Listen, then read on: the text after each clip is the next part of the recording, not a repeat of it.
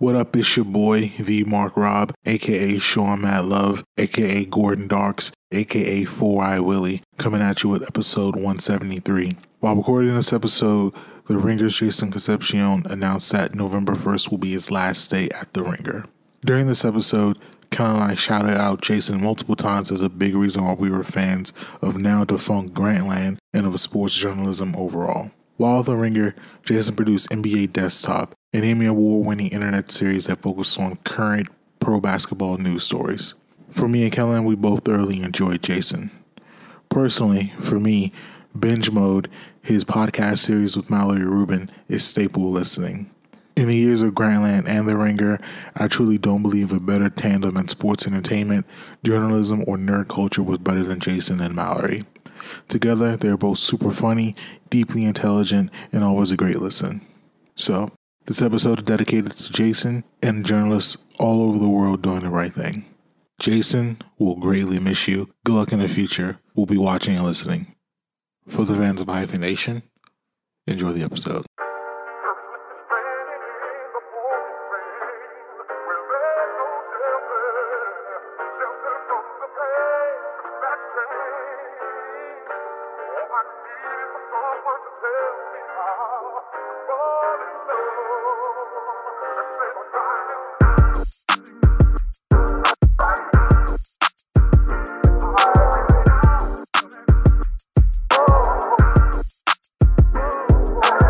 Welcome to the Barack Obama approved world's greatest podcast, Hyphen Nation.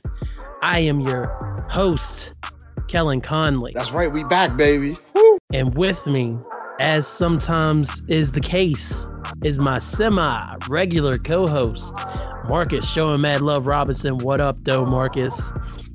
Yeah, what's good, Peppin? What's good, baby? Oh, you know, just living out here in the crazy world, man. And I hope that you're trying to do the same do a little bit every day, because it is crazy. Always, baby, always. As you can see, I don't know, I got the capital C Go G League custom jersey on, so I'm ready to play ball. Nice. Okay, I was wondering what you were wearing there. I can appreciate that. It looks good there, sir. Looks real good. You're welcome. You know, I try to compliment you and tell you look pretty sometimes. I appreciate it. You look pretty too. Oh, no, man. You look way prettier than I do. Stop. Nope. I can't help myself. You got me started. So, yeah, man, we are here tonight because ESPN Plus or ESPN in general announced, hey, guys, we're going to take all of our sports writing behind a paywall. And that was like last week sometime when that came out.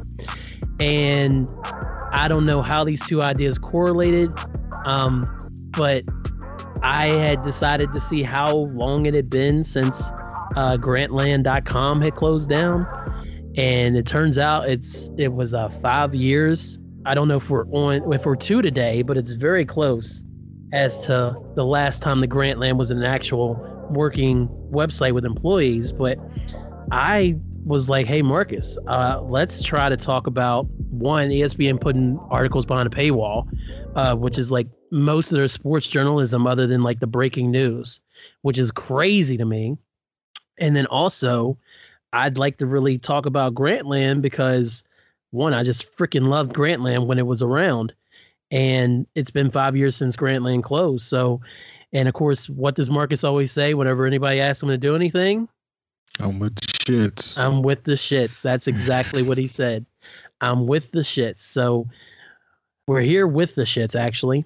And yeah, and actually tomorrow, October 30th, is the 5-year anniversary of Grantland being closed down. So we've had brief discussions over the years, Marcus, about any kind of content, especially writing, any kind of written content being put behind paywalls. And me and you, we come from the blog era, so to speak. So we were used to free access and getting the music right away, and we got spoiled. We got used to getting the writing right away. And then over the past few years, all the big writers that are in sports still, like anybody who works for ESPN or The Athletic or anybody like that, their work has slowly been shuttered behind these paywalls. And on one hand, I see where it makes sense for the websites because it's like, oh, well, that's how the website will make money. But on the other hand, I just feel like it's a trash idea and it prevents some people from even reading the material because they see a paywall and they immediately have their guards up. So what is your official Hyphenation take on paywall material or any kind of written material going behind a paywall? This shit is trash. like it's trash, but at the same time, writers got to eat. Mm-hmm. Right.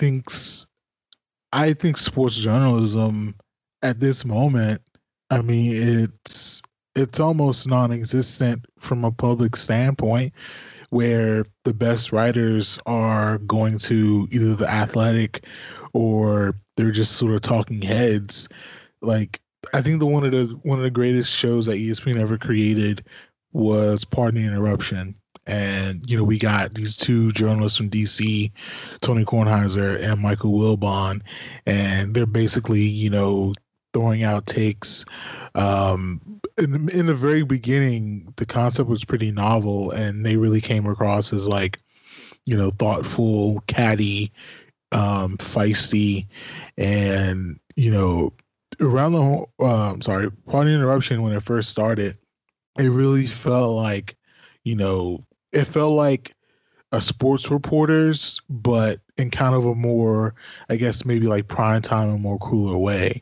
And so while sports reporters, like I would catch here and there, even though I really like sports reporters, Pardon the Interruption was like probably the first show for ESPN that I legit made appointment viewing that wasn't live sports.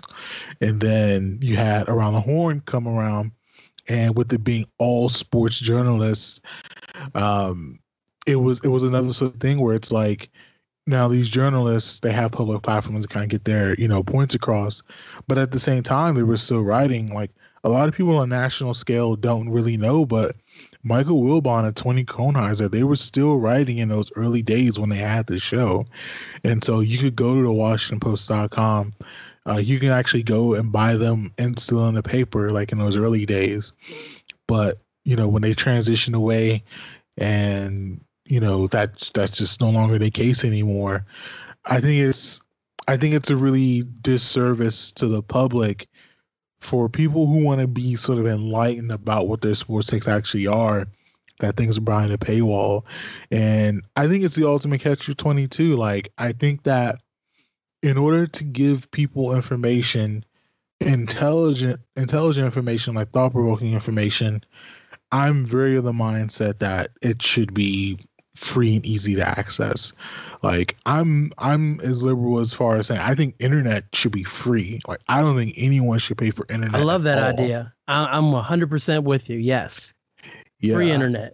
Yeah. And so when we have like paywalls, then it's kind of like, well, what if it's a situation where I only want to read like one of your actual reporters and I'm kind of booing everyone else when I don't necessarily care? Like, for me personally, like The Athletic, they have like a ton of writers there that do a lot of great work. David Aldrich from DC, he's like the editor of the, I guess, DC part of The Athletic. Like, he's like the main guy over there. Yeah. And so when this summer, when they were doing like the Athletic like special of like, we'll give you 16, we'll give you like 2 or 3 months free for The Athletic, and then after it's over, you got to pay like the monthly cost, whatever. And so I signed up, but at the same time the pandemic hit and none of the articles there were anything that wasn't doom and gloom. So it was kind of like I got the free service and I wasn't using it, so I cut it off. Mm-hmm. And then unfortunately Big John Thompson passed. Rest in peace, John Thompson. Yeah, the former Georgetown men's basketball head coach. He passed away, and Big John is a DC legend, like full stop. Like when you think of DC basketball, like you have to think of Big John. Like there's no way around it. And David Aldridge and a lot of other DC writers, for the Athletic, they were putting out good content, but my coverage lapsed, and so I didn't get a chance to read any of it. And then it's like, Of course. bro, like it's like David Aldridge is someone who's been in sports media, for decades, and when he talks DC sports, like that's someone I trust. And this whole era where people are promoting the idea of quote unquote fake news, and people are really questioning sources or whatever, when someone is a good writer and you don't have access to it, it seems like it's a total loss. Like I wish David Aldridge was someone, like when his Big John piece dropped, like that should have been something nation read. Like Right. like if you were someone who idolizes 80s basketball, 90s basketball, if you were someone who idolized like a black man that was really doing great for the black kids on his team and his community and was a man of respect, like you should have access to reading those beautiful words that I'm sure David Aldridge wrote. But then it's like, David has a family to feed. Like he has, Yep. he has responsibilities of his own. And, from my mindset, why isn't the Washington Post paying for that? But then we all know like newspapers are completely tanking out because the internet is free. So it's this real true catch-22 type of thing where, we got to respect the hustle. Like we hate it, but we have to respect the hustle.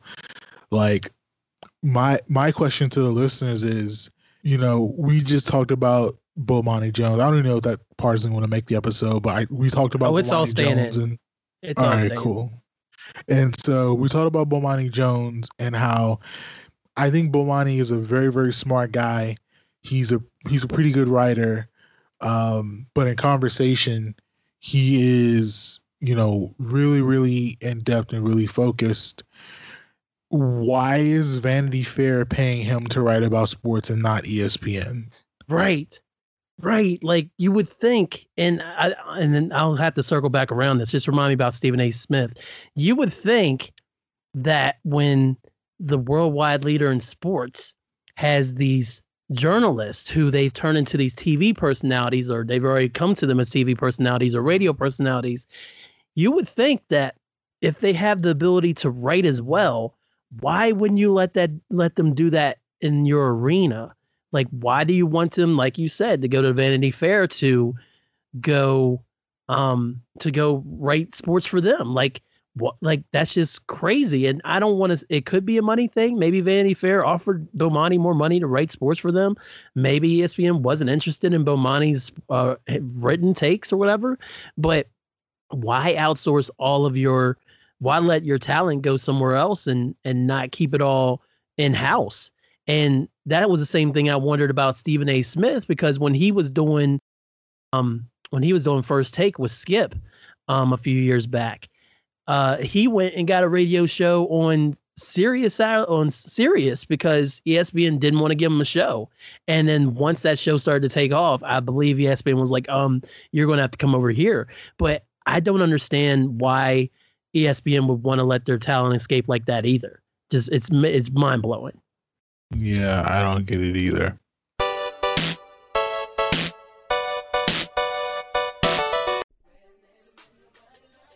It's like sound advice or whatever.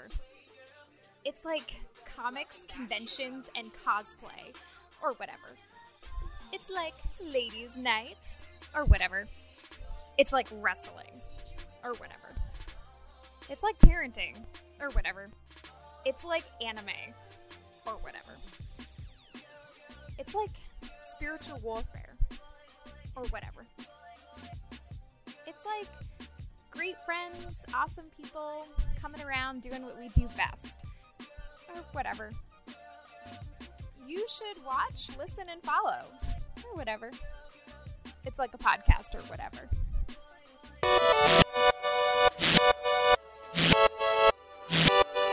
So, Marcus, where were we? What was the last thing we said? Capitalism is shit, and journalists should get paid, and their writing should be free. Yeah, like I totally agree. Like for years and years, ESPN has been the standard bearer of all this great sports material all across the board. And even going back to the early 2000s, like when the website first started first got started. And do you remember ESPN's old URL to get to the website that they had for years and years? Like ESPN.go.com or something like that? Yes. If you went to ESPN.com, it would always take you to ESPN.go.com. It was like that for years, and I never understood that. They would advertise. I mean, they had it all over their TV product, of course, and it was always ESPN.go.com. And I was just like, why? Well, what's the point? I always just thought that was weird. But going back to those days and the page 2 days, and you can read old Simmons columns, you can read anything you want way back in the day. And that's been something that has been picked through over the years for content to see. Let me go see what the 2003 Boston Celtics were like. Let me go and see what people were writing about back then as far as those teams. Let me go see about this hockey player. Let me go see what people's opinions were on this big story back in 2008. Like, the archive is a living, breathing thing of ESPN. It's part of its history at this point. And with the paywall, it's I can't remember. Are they taking everything and literally moving it behind a paywall, or is it just new content of certain things that's not breaking news that's going behind the paywall? To the best of my knowledge, any I'm assuming any journalistic article is going to go behind the paywall. So you have to. So if you want to read other than scores and breaking news, if you want just someone to break down Clippers Mavericks on a random July game or whatever, January game next year, you're gonna have to go behind ESPN Plus. So someone like Zach Lowe, if you want to read Zach Lowe, you're gonna have to go behind the paywall for it. So it's a really sort of strange kind of thing. I think with the regime change at ESPN, they really kind of took the mindset of, from their perspective, keeping quote unquote politics out of sports. And so they're really just prioritizing just sports and not really opinions. Dan Le Batard, I think he probably has the best radio show on ESPN, and he's one of the best personalities at ESPN for the simple fact that he doesn't take sports as overly serious as everyone else.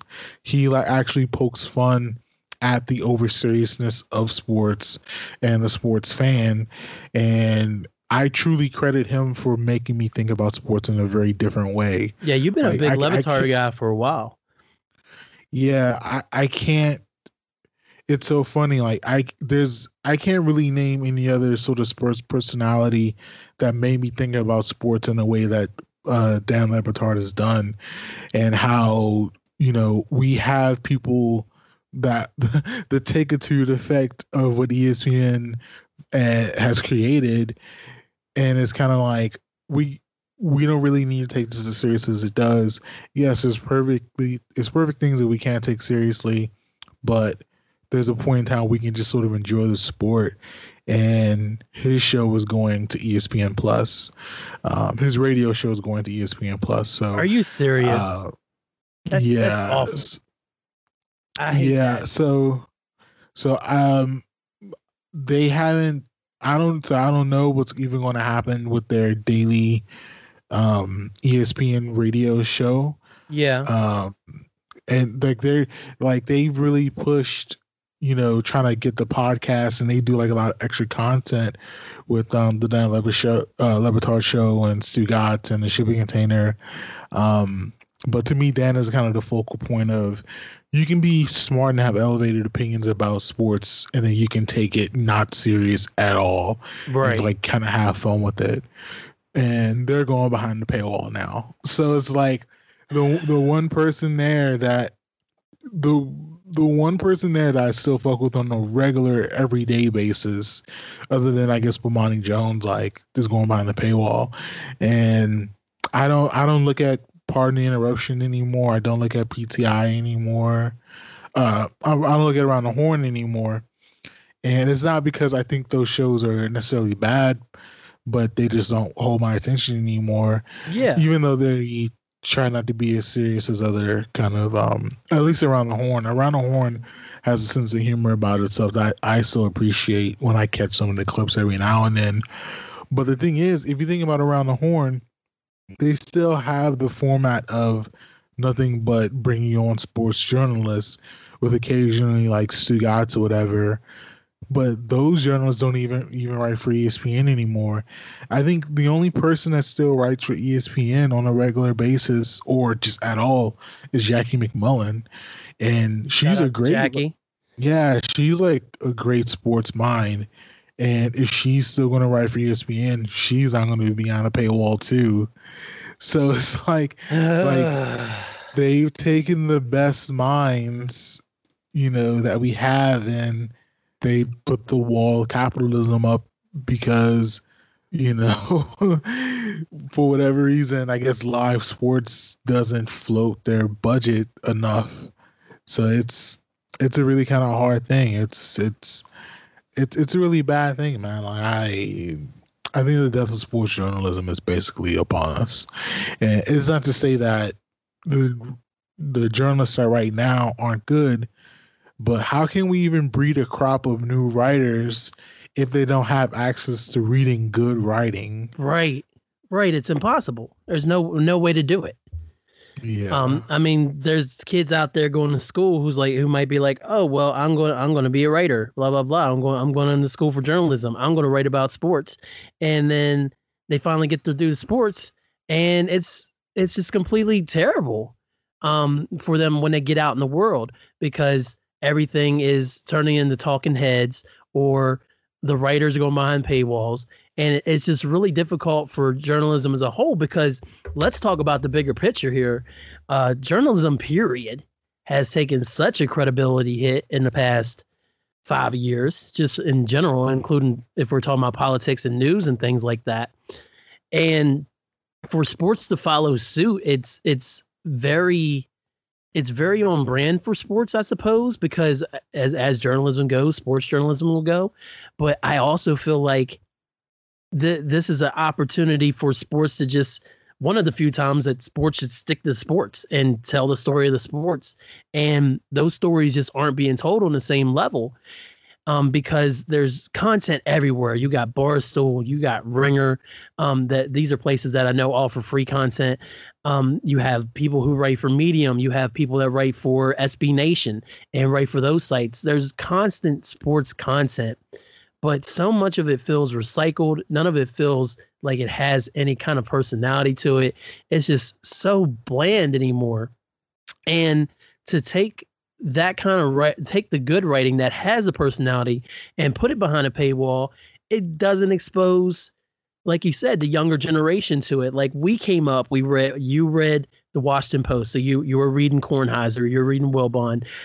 I was growing up reading my local sports reporters because I didn't have a major newspaper, but I also was getting a lot of sports books. I was reading a lot of encyclopedia kind of information, like the Encyclopedia of Basketball, and I was reading Sam Smith's Jordan Rules. So I was reading about these writers write about sports and what happened and the stories that happened in between the games.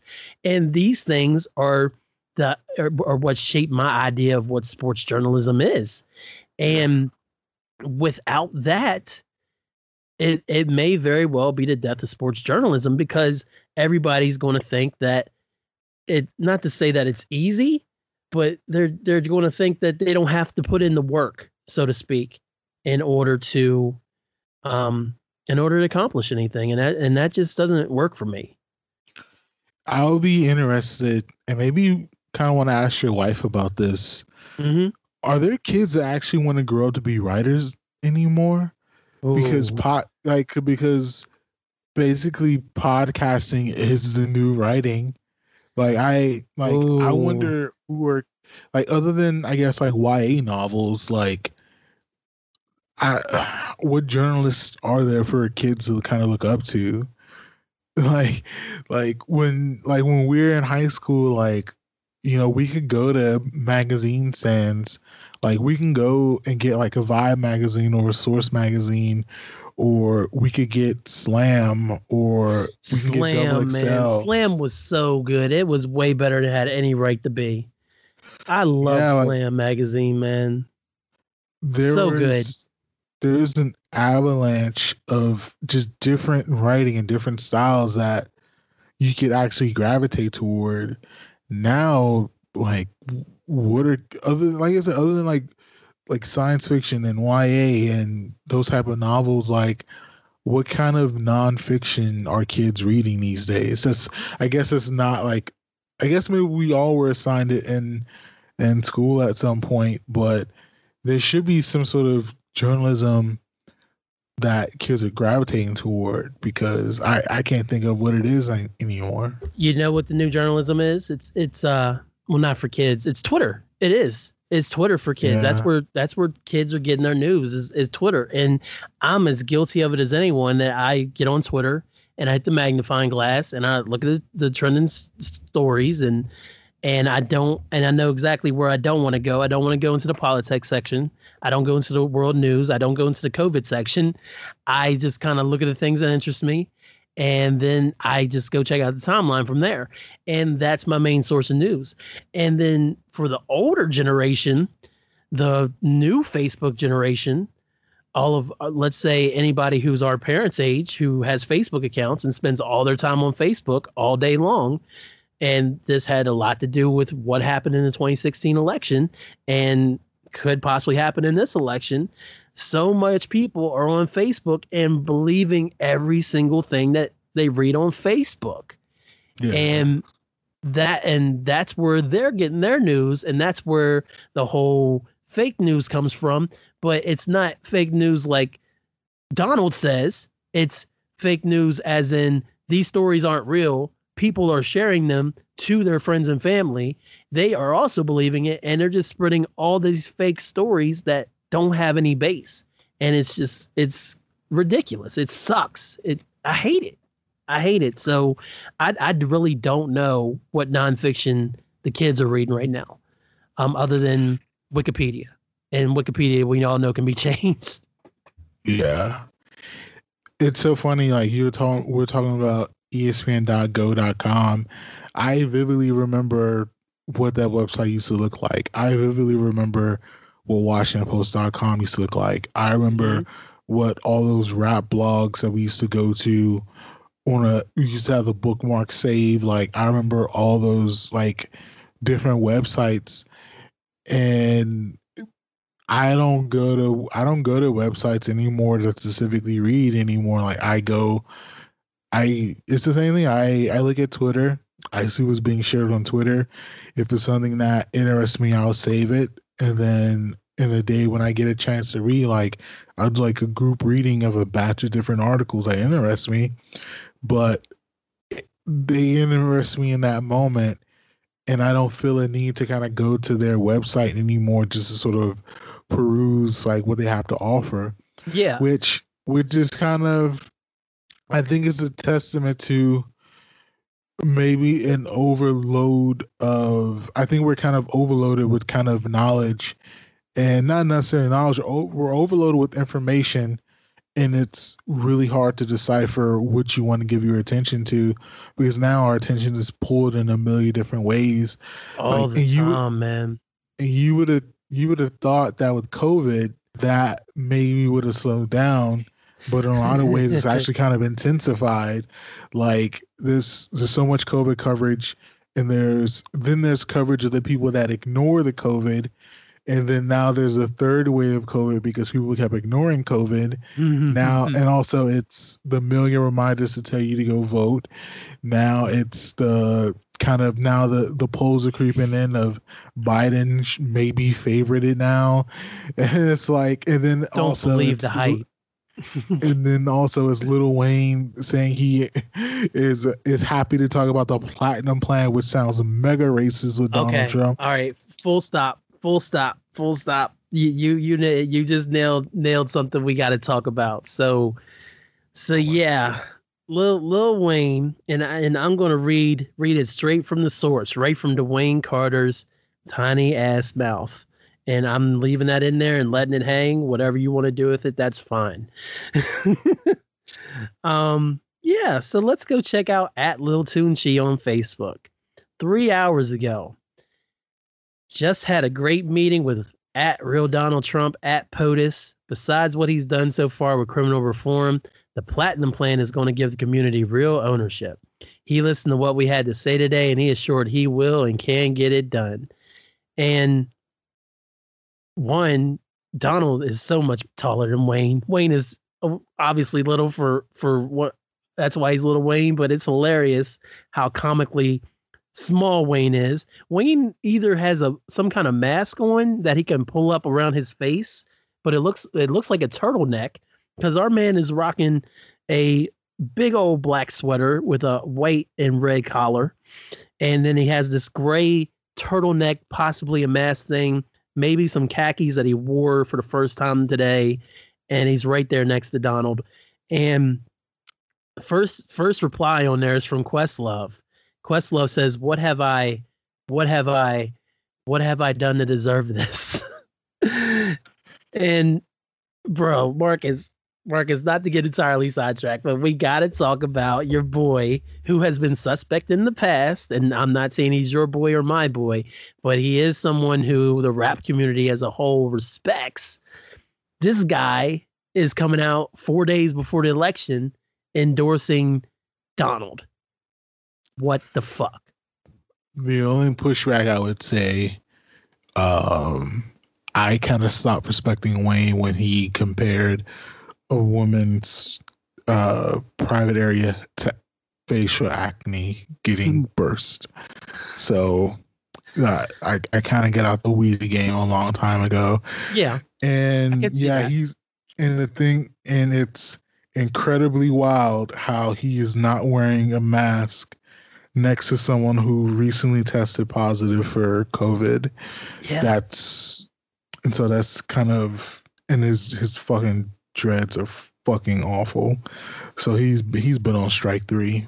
So he's out of here. Like there's no redeeming him. There's no redeeming Kanye. Like, get these coons out of here, yo. Yeah, there ain't no coming back from that, man. Not for anybody. Not, man. And him and Cube, like Cube is supporting Donald, man. That shit just hurts, man, to see Cube do it. The only thing, and I never like, I don't really like playing like the devil's advocate of like Skip Bayless doing things of like only taking a contrarian belief just for the sake of doing it. The only thing I would say from their perspective, if the president of the United States calls you about, and they say, well, the president wants to bring you in for a plan to help black people out. We want to reach out to black people. It's extremely hard to kind of say no to that. And the current president is what he is, and there's no sort of changing that. But the magnitude of the office is, if the president summons you, you basically like have to go or whatever, right? And so I'm someone that fully does not support the president, but at the same time, like, I'm not the same person. I don't have the sort of same responsibilities that Lil Wayne or Ice Cube sort of has. And so from their perspective, and I mean, maybe it's like a celebrity thing too, where it's like, you know, he's calling me because I have this sort of following, and I can kind of, from my perspective, I think I can do good. And then when they get there, you know, Donald is like glad handling, and he's like smiling and saying, "I want to do good for black people" and all this shit or whatever. And it's kind of like he should. It's just sad that these people just aren't smart to know that they're being used by the president of the United States. Like, black people are not getting billions of dollars from this federal government to be better people. Like, it's just not what it is. And then of all things to call the platinum plan, just give us fucking the Kool-Aid footnote in the watermelon capper. Like, just call us jigaboos and get out of our face already. Like, yo, they got these rappers to make the platinum plan to save black people. Like, give me an absolute fucking break. And Ice Cube's thing was, he went to Biden and their it's not your administration. He went to Biden's people, and they're basically like, we'll look at it, we'll get at you after the election, whatever. Which Biden's not in power, so what else can he actually do but to say that?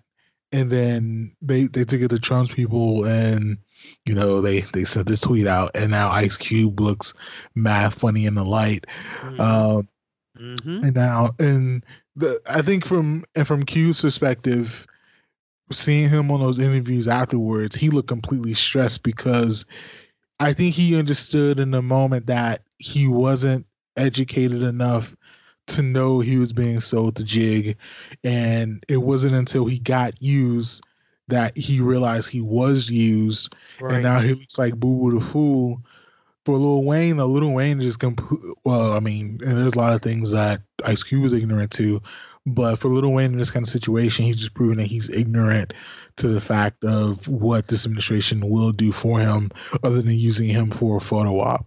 Yeah, and Wayne had some suspect comments to come out after George Floyd and Breonna Taylor and Ahmaud Arbery. He had some suspect comments on his radio show that people weren't a fan of. He went back to that old saying of a white cop saved my life when I tried to commit suicide and all that, and cops aren't all bad. Yeah, there's a lot of issues here, but I'm just worried about how many kids out there who don't read the facts because they don't know how to read. Don't know how to read real journalism, or they're not getting fed any kind of real journalism without them having to really do a deep dive on the internet or pay your monthly subscription. Are going to see Lil Wayne, who they like as a rapper, and I don't mean little kids. I mean voting age kids. It's our first election, or maybe it's their second one. And they don't really know, and their parents love Donald or their parents love Biden, or their friends love Biden, and their friends, whatever. They don't really know how they want to vote. But if they look up and they see Lil Wayne, Weezy F Baby next to Donald Trump, like, easy, like, that's an easy call. Like, if Donald Trump likes Lil Wayne, then why wouldn't I vote for Lil Wayne? And this will save me from having to write Kanye West name on the write-in ballot. That's what worries me. And speaking of Kanye, did you see that he created a video that it had a bunch of teenagers saying, "I'm writing in to vote for Kanye" in their in their mail-in ballots? Yes, that's not where I thought you were going, but keep going, because there's something else I can tell you about Kanye. I don't know if you've seen it yet, but go ahead. Well, no, that's what I wanted to say. But yeah, like, these black men are fucking dangerous. What were we gonna say? That's the overarching point I was gonna make. Lil Wayne and Kanye are literally dangerous to society. What were we gonna say? Kanye, I did see that video, and I was deeply disappointed as I have been. And I'm gonna make you wait a few minutes, because let me just take you on a little Kanye journey here. This show is taking a turn, but that's what happens when you're on with Hyphen and Mark Rob and live on Hyphen Nation. So, listen, man. Right before he announced he was running for president, I decided I was finally going to go back and listen to the old Kanye music and try to decide for myself whether or not I could find it in my heart to possibly forgive Kanye enough to enjoy his music again. That was the goal of it, right? So I went back and started listening to the whole project. So I listened to Graduation. That's not the first project. I listened to College Dropout, Late Registration, Graduation, 808s, Watch the Throne. And then I was getting ready to go to Yeezus. I had found this great series on YouTube that was breaking down all his albums and who he was at the time and everything. And I had started looking at old interviews and things like that. And I was like, you know what? I might be able to do this and give Kanye a chance again. And like, I'm not down with gospel Kanye. That's not the Kanye I want. But if that's what he wants to make, kind of music he wants to make, that's fine. You know, I'm not looking to exonerate him by any means. But I just want to make sure that, unlike He Who Shall Not Be Mentioned, who used to be called the Pied Piper R&B, I would make sure that I can enjoy a Kanye song without feeling immense guilt like I do with the other guy. And I found I was in a place where I was like, yeah, I can enjoy this music. And then he announced he was going to run for the presidency. And I immediately was like, he's going to fuck things up for any chance that Donald was going to lose. Like, or any chance, he's going to hurt Biden. He's going to hurt Biden because he's going to get the young people's votes who go crazy for his ugly ass Yeezys. He's going to get the young people's votes who feel like he's God walking the earth, even though he talks like a crazy person. He's going to get people who listen to that long ass podcast he did with Joe Rogan that made no damn sense. He's going to pull them in. And even if he didn't get on the ballots, they're going to go up in there and they're going to go ahead and write Kanye West on the ballot. So I was immediately right back off the Kanye train, and I've been off ever since. But you speaking of Kanye making a video is why I got so excited. On Twitter now, this is live journalism, people. Kanye West surprised wife Kim Kardashian with a hologram of her late father, Robert Kardashian, for her 40th birthday. And you can see the man himself right here. Right here. He made his wife a hologram of her dead father, who not only was friends with her godfather, Orenthal J. Simpson, but then also represented her godfather, Orenthal James Simpson, in the murder trial that he infamously won in the 90s. And he made this grand gesture of a hologram in 2020. And I when you said that, I thought you had seen it. It's fucking ridiculous. Look, I'm all for honoring your loved ones' memories and stuff, and doing something special for your loved ones that remind them of people they've lost. It's a really touching thing. But a hologram? Am I crazy? Am I overreacting to this? Or is this just a Thursday for Kanye West? Oh no, it's a Thursday for Kanye West. Like Kanye is he's just ridiculous, man. Like, I don't like who wants holograms of people that pass away? Like, no, like just don't. Like, people are already making Ross Geller comparisons to David Schwimmer and stuff because he played him on American Crime Story. I mean, that would have been funny. You know, it would have been crazy if you would have had David Schwimmer do an impression of him for like Kim's birthday. That would have been fucking crazy. Man, this is the information age, Marcus. This is the age of enlightenment, the age of Aquarius. It's the age of bullshit. Like, this is the age of darkness. We need some light, man. It's so funny. We have all this, and for like the point I was kind of making before, like, there's so much information out there. It's really hard to decipher, but I think at some point, to assume responsibility for yourself, if you're kind of allowing yourself to kind of be sort of sucked into like the angry side of the internet, like the QAnon shit of the internet, like believing in Pizzagate, like, there's just something about you that you yourself really need to question. Like, yeah, it's kind of we've talked about this, I think, over the last like 4 pods we've been on together for your show, but we've really come to a point in time where there's not a lot of black and white. There's either wrong or right. Like there's no, from making the right choice to respect human beings and respect people, like there's really no middle ground anymore, and people are really just sort of fed up now, man.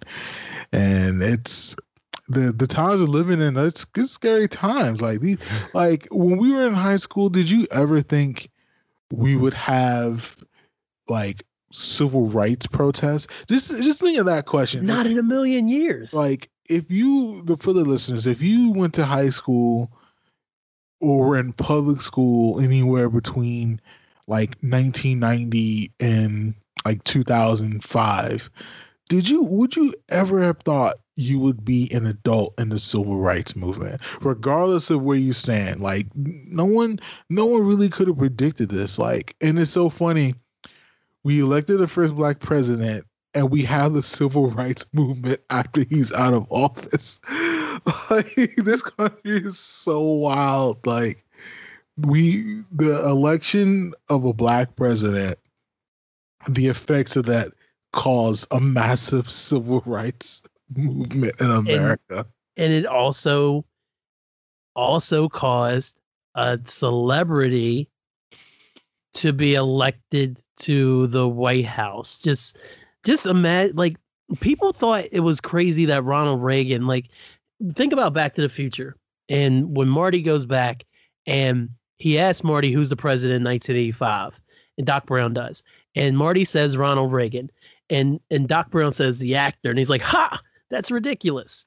Like, think of, like, we're at that level. Like, Ronald Reagan was an actor turned politician. Arnold Schwarzenegger was an actor turned politician back to actor. But to think that they literally elected this dude who has been this icon of greed, and they're probably about to reelect this dude who's been this icon of greed and taking what you want by any means, and just being so cutthroat, and also going bankrupt several times, and once being a part of the USFL to run our country. It is mind-blowing, man. I don't know what 18-year-old me would say to the idea of Donald Trump running the country, man. Like, The Apprentice hadn't even started when I graduated high school. When you graduated, I think The Apprentice was a thing, because you were a couple years behind me, as you like to point out to me all the time.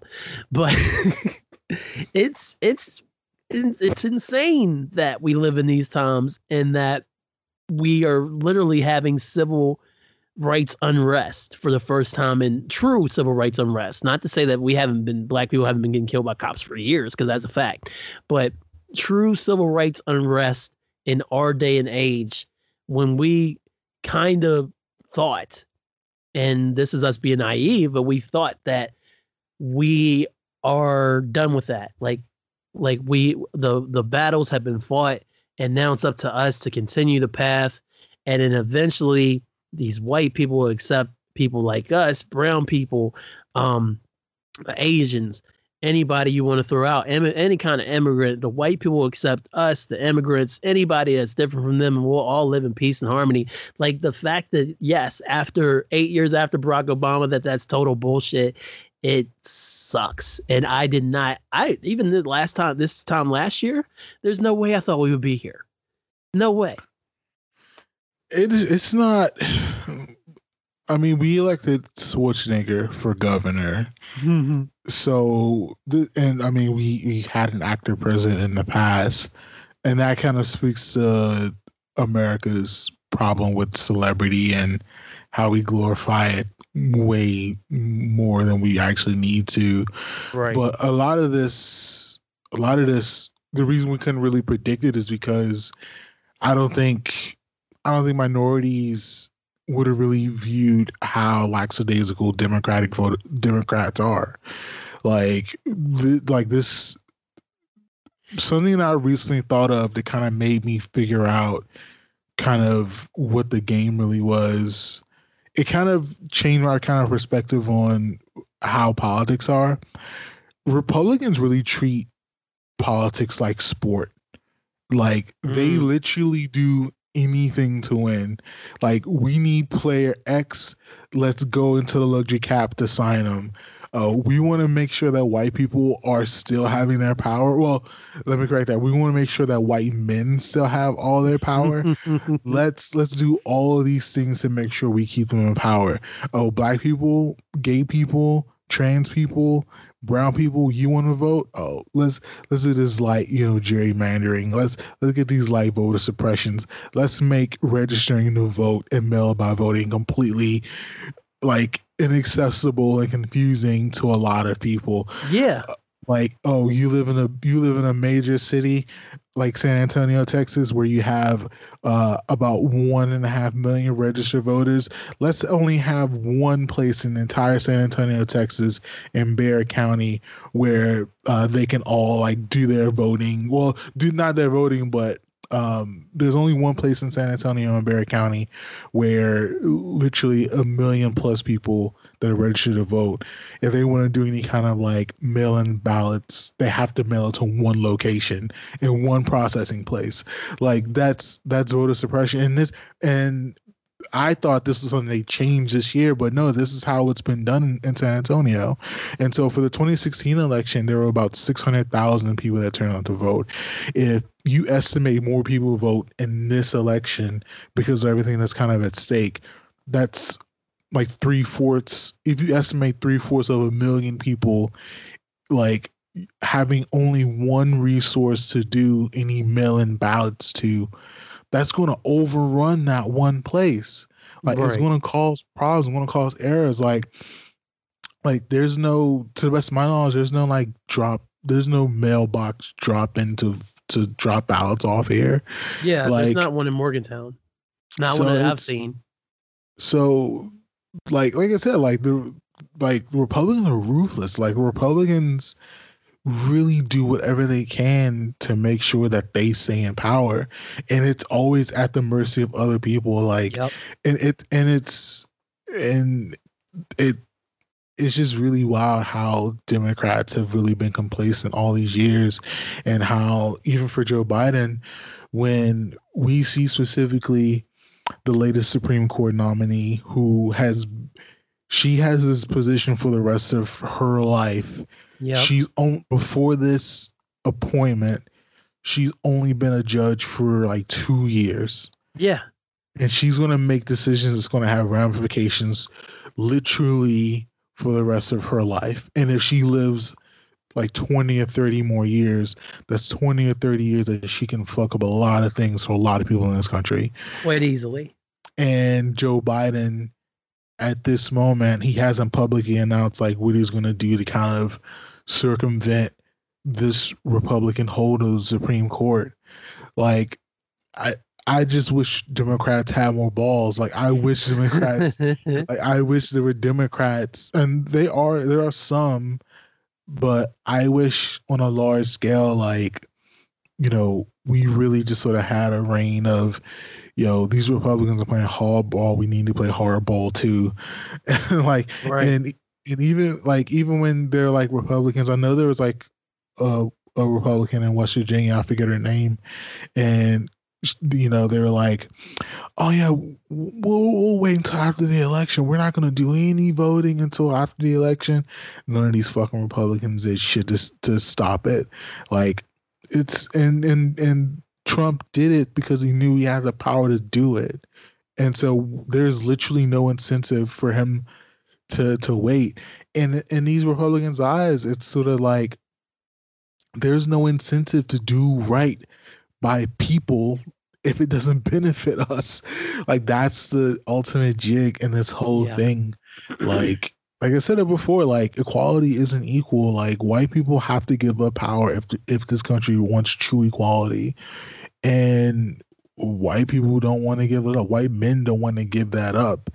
And it's up to the Democrats to take that. It's up to the Democrats to take this country and to mold it and to put it into something that is going to be sustainable on a humanities level for the people of this country. And until we get that, like, I'm not like fascinated with any candidate. Like, there's, like, for me personally, like, like, yes, we should all be voting for Biden, but I don't see anything about Biden that, other than him being a decent human being, like there's nothing really exciting about Biden, and that's kind of the terrible thing. Like, we have one candidate who's a racist, who's a bigot, who's a sexist, and who's a white supremacist, and we have another guy who we call Uncle Joe, like, who has his own issues in the past, but he is the lesser of the two evils, because we don't believe him to be pure evil. He's like, what is that? Would that be neutral evil? Is what Biden is, or neutral, whatever that chart is, where they go through all the good, neutral. Like he's somewhere in there, and then of course, then Trump is just pure evil. So yeah, and so I don't really have hope for Tuesday, honestly. And the funny thing is, like, if Trump loses, and I don't think it's gonna happen, right? If Trump loses, I'm not even really sure how happy that would even make me, because it's like, okay, he lost, and we have Biden, which is a step up, but then it's like, okay, what about the rest of Texas government is going to do right by my black ass? Right. like you're in West Virginia. Like, what is the West Virginia government going to do to protect my friend and his black daughter and his white wife? Like, what are they going to do to, like, what are these red states going to do to save my black ass, basically? And so it's not done. Like, none of this shit is done. Like, when Tuesday comes, regardless of the outcome, like, the shit is still not done after that. There's no rest. And that's kind of why it's like really kind of overbearing. Like, there's no rest in this shit. There's so much more left to do. You just want to replace the evil at the top is the idea, and hope that some of the local elections go the way that you want them to. Did you already vote? No, because the mailing ballot here is completely fucked. Right. I'm registered, so we'll see about doing the early voting. Well, there's only like 2 more days to actually technically early vote for in San Antonio, but yeah, I know election day is going to be wild. So, the funny thing is, I'm legit thinking about turning all of my notifications off and like not staying off the internet completely. And then when I wake up Wednesday morning, I'll just kind of know who won or who lost. Right. Which I already know is going to win. So it's not like. Yeah, well, it won't be too big of a surprise, unfortunately. Yeah. Yeah, that's not a half bad idea. I feel like that would be a lot better for everybody's stress levels if they would just kind of shut down and just let the process happen. But I said on the last episode that I went and early voted last weekend, and Angel actually early voted today because we had gotten mail-in ballots, but after I don't trust nothing at all, right now. And I was like, man, I'd rather just put it into the machine. And if they tamper with my shit in the machine or whatever, then that's on them. But at least I know what I pushed, and then I know what I submitted into that ballot box. So hopefully my vote counts. Of course, it all comes down to electoral votes. And somehow we have just done, we just did a political anxiety episode again right after I just did a last one, which is crazy. I mean, we're not done by any means, but yeah, election anxiety part 2. I mean, we're like 2 business days from probably the biggest day of 2020, next to the day they shut everything down and the NBA shut down. That was probably the biggest day of COVID was when the NBA shut down. Everybody's like, oh shit. Yeah, I would. In our lifetime, it's probably this. I think I wonder if this beforehand. I think Barack's first election.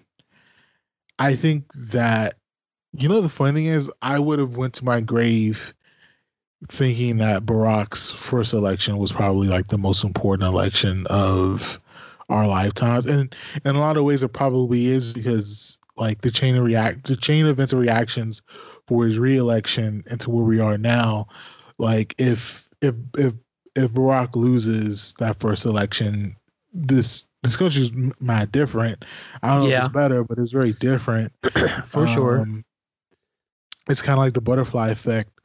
And so I think this is probably the most important election of our lifetime, because I legit don't know what 4 years, what the next 4 years is going to look like. But I told Kat, and I left it on the intro for our episode a little bit, like regardless of the outcome, it's really just about doing good by people that love you and sticking close together as close as possible.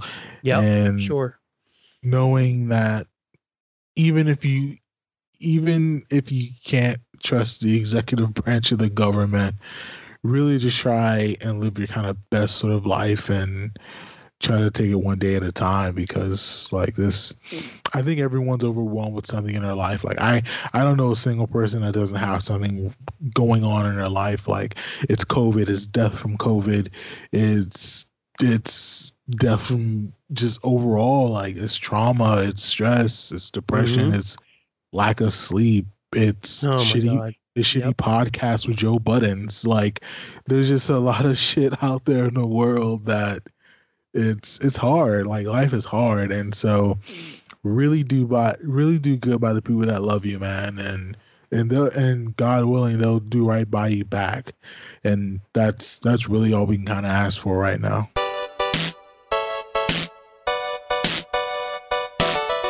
Okay, Jack, this is a We Should Do This Again Sometime podcast ad, take one. In a world where laughter was king. No, in a world, Jack. What do you mean, no, in a world? It's not that kind of podcast. In a land that... No, in a land either. In a time... I don't think so. In a land before time. Jack, this is a cartoon movie, and we may get sued if you use that. Can you say We Should Do This Again Sometime is hosted by Kat Chinetti and the Mark Robb, please? One man. No. When your life is no longer your own. What does that mean? When everything you know is wrong. Okay, bro, that's enough. We should do this again sometime with Kat and Mark coming to a podcast app near you. Someone get this guy out the booth, please. No, I like it in here.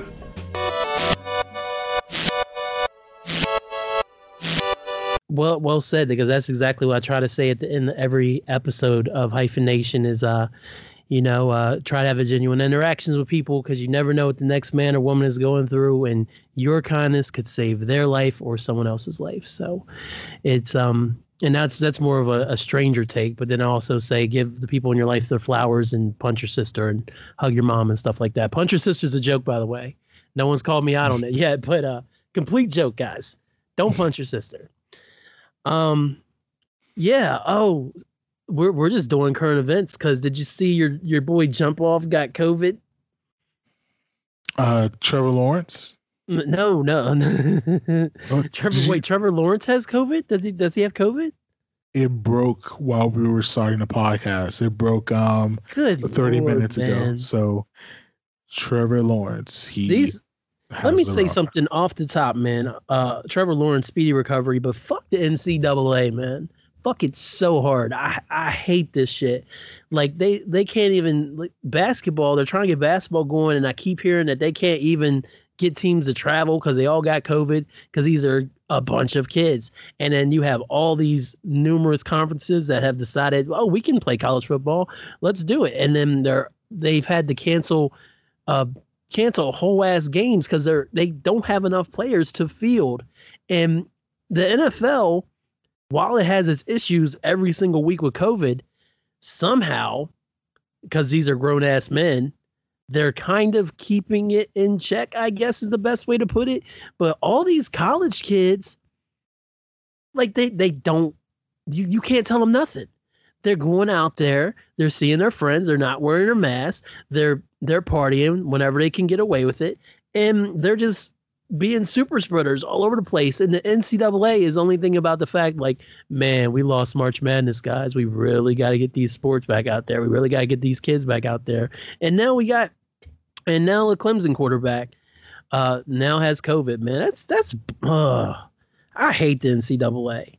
Hate it. So about 30 minutes ago, CNN reported at least 87,164 new coronavirus cases were reported in the United States on Thursday, the highest number of new cases in a single day since the pandemic began. This country's response to this pandemic has been absolute fucking shit. Absolute shit. Aren't they like over in like where was like ground zero? Like not well, that was like Hong Kong. Is that where it really first broke out? Because it was China, then it was Italy, but I don't know the order.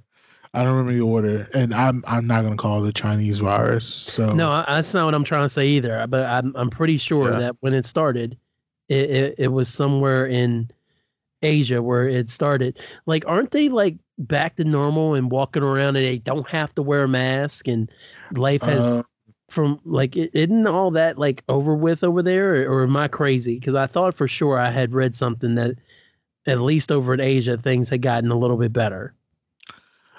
China, I believe I read somewhere last week, China reported like there was a day where it did a testing and they only reported like one new case, and it was in Wuhan. That's right. They were starting to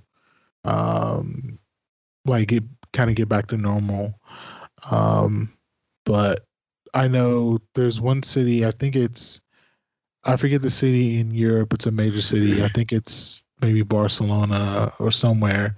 They're doing strict lockdowns they just started doing strict lockdowns because of a fear of a new wave, and they're doing like massive lockdowns at like 7 o'clock at night or some wild shit like that, which I wish we would have taken a stance in that kind of way. But I mean, we're currently in the third wave right now, so yeah. And do you remember not to interrupt you, but you remember on Twitter, like maybe a week or so into quarantine, when they kept saying the National Guard was coming to make sure people were staying in their houses and stuff, and it never actually happened? No, I never saw that. And I wouldn't have thought that was true. Like, I didn't think it was true, but that's what people were talking about. The National Guard's gonna come and lock us in our houses. Blah blah blah. I mean, I think from this podcast we've established that people are dumb. So, can I name the podcast that people are dumb? Oh, go ahead, please go ahead. We've established people are dumb. That would be hilarious because since we're recording this, and I'm actually going to be able to get it up on Tuesday on time, I literally can drop at midnight on Tuesday. People are dumb. Hyphenation 173. You can drop as soon as election results come in, boy. Then, so the funny thing is, we should play like a game. So I'm down. Oh, do you want to play Among Us? Is that what you're trying to tell me? Oh, fuck that bullshit game. So we may not even know the results of this for a while, but I mean, we can go over under percentage of white people that vote for Trump. Oh my god. We could break it down like so let's play it now. So okay, let's do it. Over under white men percent of white men that vote for Trump. Let's set the over under at 60. I gotta make it hard. 60. Let's set the over under at. I'm gonna write this down too, just so we track this. Hell yeah, you need to write something these days. I know. So the over under for white men that vote for Trump, I'm gonna set it at 64.5%. Okay. I'm taking it over. Oof. I'm taking over really real hard on that one. All right. How about yourself, sir? Where would you like to place your bet? I'm gonna go over too. I'm gonna go over. Hell yeah, you want to go over. Hell yeah, you do. Okay. White women voting for Trump. Now it was 53. Was it 53 or 56 last year? Well, last election. I think it was 53. I think it's 53 too. Well, 53 and a half. Well, no, we gotta make it. Let's go. Actually, yeah, fuck it. 53. We'll set the over under at 53. Okay. I think it's going to be under 53. I think it'll be close to it, but I think it's going to be under 53. I'm going to say that women have a little bit more sense. So that white women have a little bit more sense, but not by much. I'm going over. Okay. Okay. Yo, you know what? If it increases, if it increases on double white people, if it increases, I'm done with white people. You're gonna like schedule a time with Kat, and she's gonna get on and be like, "Hey, Kat, just to let you know I'm done with white people, so the podcast is over." The last episode title, Mark is done with white women. That's what the episode title is gonna be like. Oh my god. Oh shoot. Do we want to make over under? Well, I don't know what it's kind of hard to kind of figure out electoral college votes. Yeah. There's no way in hell. What else fun thing can we vote on? What time the concession speech will be given by Joe Biden? Like we can do. Oh, we have to do that. Okay, let's do that. That's a good one.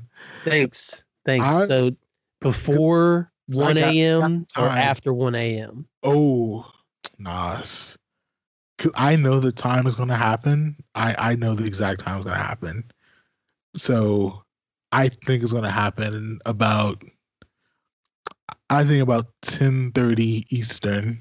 I think that's when I think that's when the tweet comes. Had a good run. I'm thinking it's going to be 11. I think it'll be 11 when they officially call it and the concession speech happens. You got to call the time zone though. We got to be very good. It will be 11. He's in Delaware, so it'll be 11 Eastern. Right when all the 11 o'clock newses are starting on the East Coast. Biden will be conceding the election. Oh, and just FYI for anybody who if there's some kind of thing that happens on Tuesday and Joe Biden wins the election, I will guarantee you, I'll lay bats to bucks that Donald will not concede the election on election night. Okay. He will not concede at all. That's we're writing this down too. Yeah, if we wake up Tuesday and Joseph Biden of Delaware is the president, Donald is not, and I repeat, not conceding at all on the night of the election or in the early morning hours of the election. And I'm saying like up until noon of November 4th, he will still have not conceded the election. I want to say he will just spice it up, but this man kind of has no grace and no dignity at all. No. So I'm gonna go. No. I'm gonna go a hint of rigged election. I'm gonna go a hint of fake voters. Mm-hmm. I'm gonna throw a good old a big old pinch of white male voters who are not counted in these polls that have Joe Biden leading the thing right now. I'm going to throw that in there. That's a terrible pinch. You said 50 it is words. A terrible pinch, but this is the world I live in, Marcus. This is the world I live in. I drop bomb all the time. I'm writing this no comma space pinch of too many words. So is there anything else worth that we kind of have like for the election? How many times the over-under got to be, I would say 1.5. How many times CNN how many times Fox News does a Rudy Giuliani interview on election night? Over. How many times? Let's check in with Rudy, the crypt keeper, Giuliani, to see how found Hunter Biden's laptop. Oh my God, Marcus. This is the world we live in, and it sucks so bad. I mean, hey man, this is why we have to make these type of bets, man. Like just to keep shit interesting, man. Well, let's pivot from the sadness and the disparity and the anxiousness of the election. And we went in because we went from sports journalism to Wayne to Kanye to the election. We've got our show, but I do want to spend a few minutes talking about Grantland still, if you're cool with that. We don't got to go in it as depth because I thought we were going to be what the show's based on. But ladies and gentlemen, just like they say in sports, that is why you play the games and that is why you record the podcast, to see what happens. So we here. But yeah, if you're not familiar, Grantland.com was founded by Bill Simmons.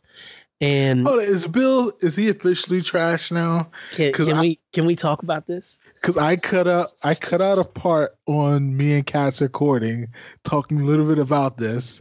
You got a deleted scene about Bill Simmons? Well, I literally had to delete it because I didn't want the Spotify algorithm to get us. But yes, who said it? Kat said it, didn't she? No, she has no clue. Okay, wasn't she from Boston though? Like, she from the area? Maybe she knew. Maybe her dad knows him. You never know. She's into sports, but I don't think she ever read Bill Simmons. But what were you going to say about Simmons?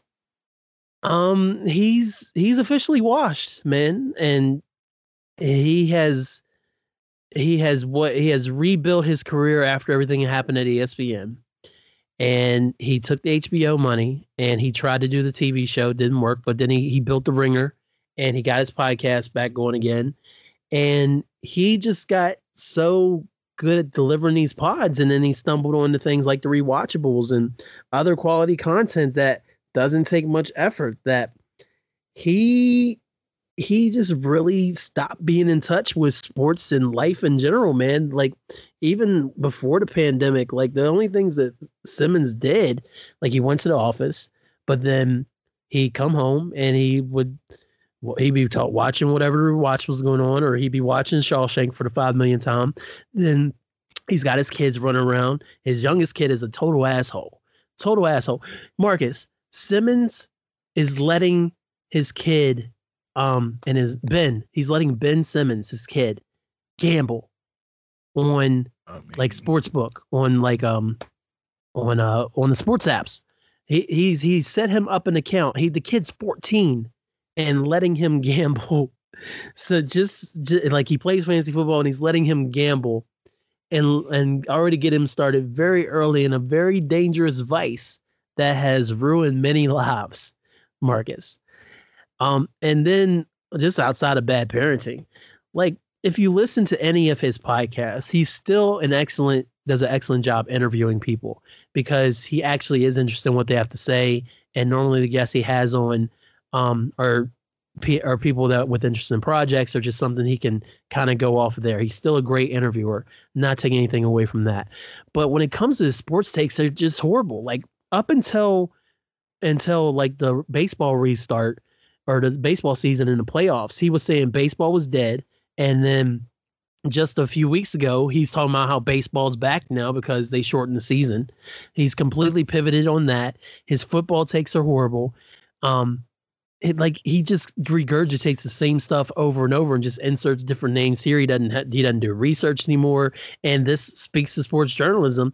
When he was writing all the time and was actually researching, in order to do his pieces and his articles, when he did his podcast, he sounded more informed. He stopped writing about, what, 5 years ago or so? It feels like. Yeah. I don't think has he ever written anything for The Ringer? He's never, let's see, damn.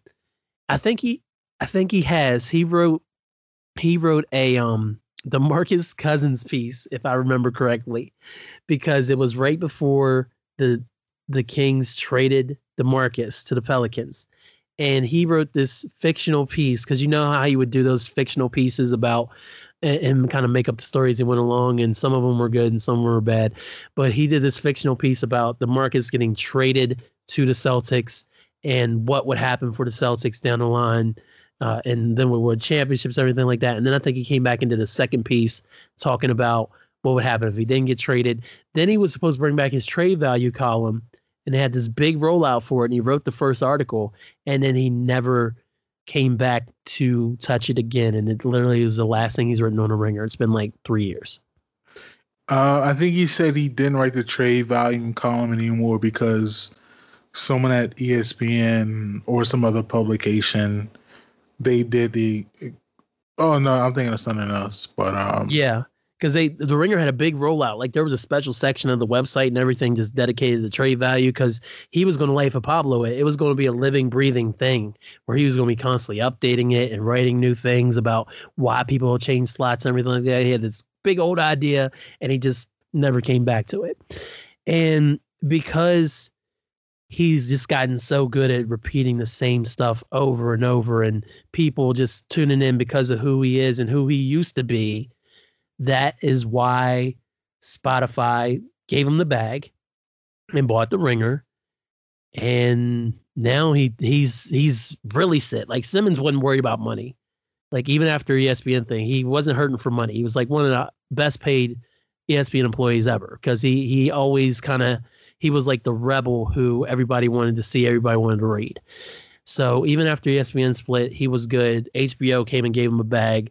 He started The Ringer. He did Any Given Wednesday, which failed, like I mentioned. And then he's just been kind of living off that for a while. Now Spotify money's here, man. He don't have to work hard again the rest of his life.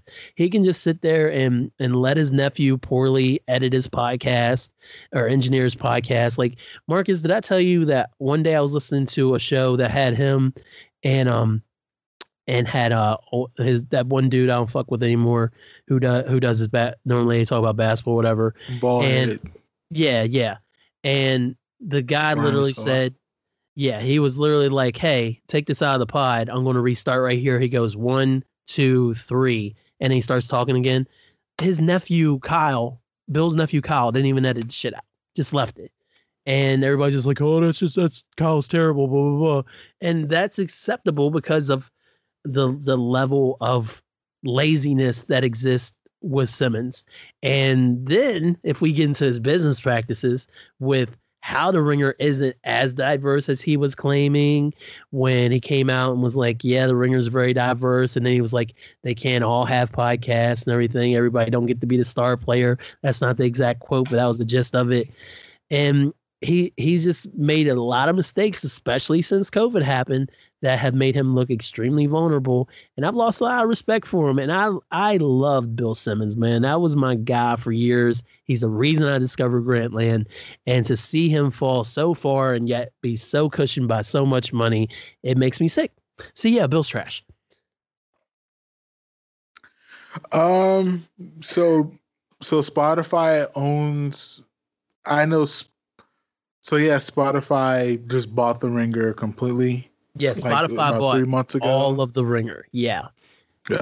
And so if you listen to any of the latest stuff, they go out of their way to say, if you want to find anything in the archives, it's all Spotify exclusive. Yep. I feel bad for the person who had to contact all those podcatchers and be like, take our shit down. Someone had to do it. As far as Bill being trash now, I mean, maybe that's kind of who he was. Like a lot of people feel like money money doesn't change you; it just kind of amplifies you to do things that you would have done already. And I mean, the money that he was getting from, you know, HBO, which, you know, buoyed The Ringer, and I'm guessing like money from his gambling also. A lot of I mean, gambling. yeah, like I'm pretty. I don't. He's probably never admitted this, but I'm fairly certain he is a professional gambler. He is. So yeah, Has but to that's neither here nor there though. Yeah. Like him being trash now, I don't know. Like I think Grantland was so important to us that we could kind of concede, or maybe it's just certain things kind of just like weren't on the surface. Like Grantland was so important to me is because I found probably my favorite living writer there, the Wesley Morris. Like I found one of my favorite like internet personalities who happens to be a great writer in Remember Brown there. You know, reading Bill's columns back then, it felt very interesting, even though it wasn't, the quality of it wasn't necessarily that good, but he was kind of doing something that I could see, not through him specifically, but the brand of Grantland in general, just having this sort of commitment to excellent journalism. Mm-hmm. And that was something about Grantland that I always appreciated. And going back to when I was saying that, like, you know, I think I said it, but, you know, I remember what Grantland.com used to look like with the baseball player in the suit hitting the ball in the empty Fenway Stadium. Not to interrupt you, but I love the look of that damn website. It was just so freaking clean. And then you had the big story, whatever the big post was, we had the big image, and it was just black and red everywhere. And it just looks so clean. It literally invited you to, hey, open this link and read me. You know, that's the feeling I always got when I went to Grantland.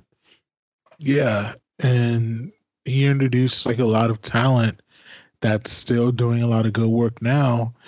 And I don't listen to specifically Bill anymore.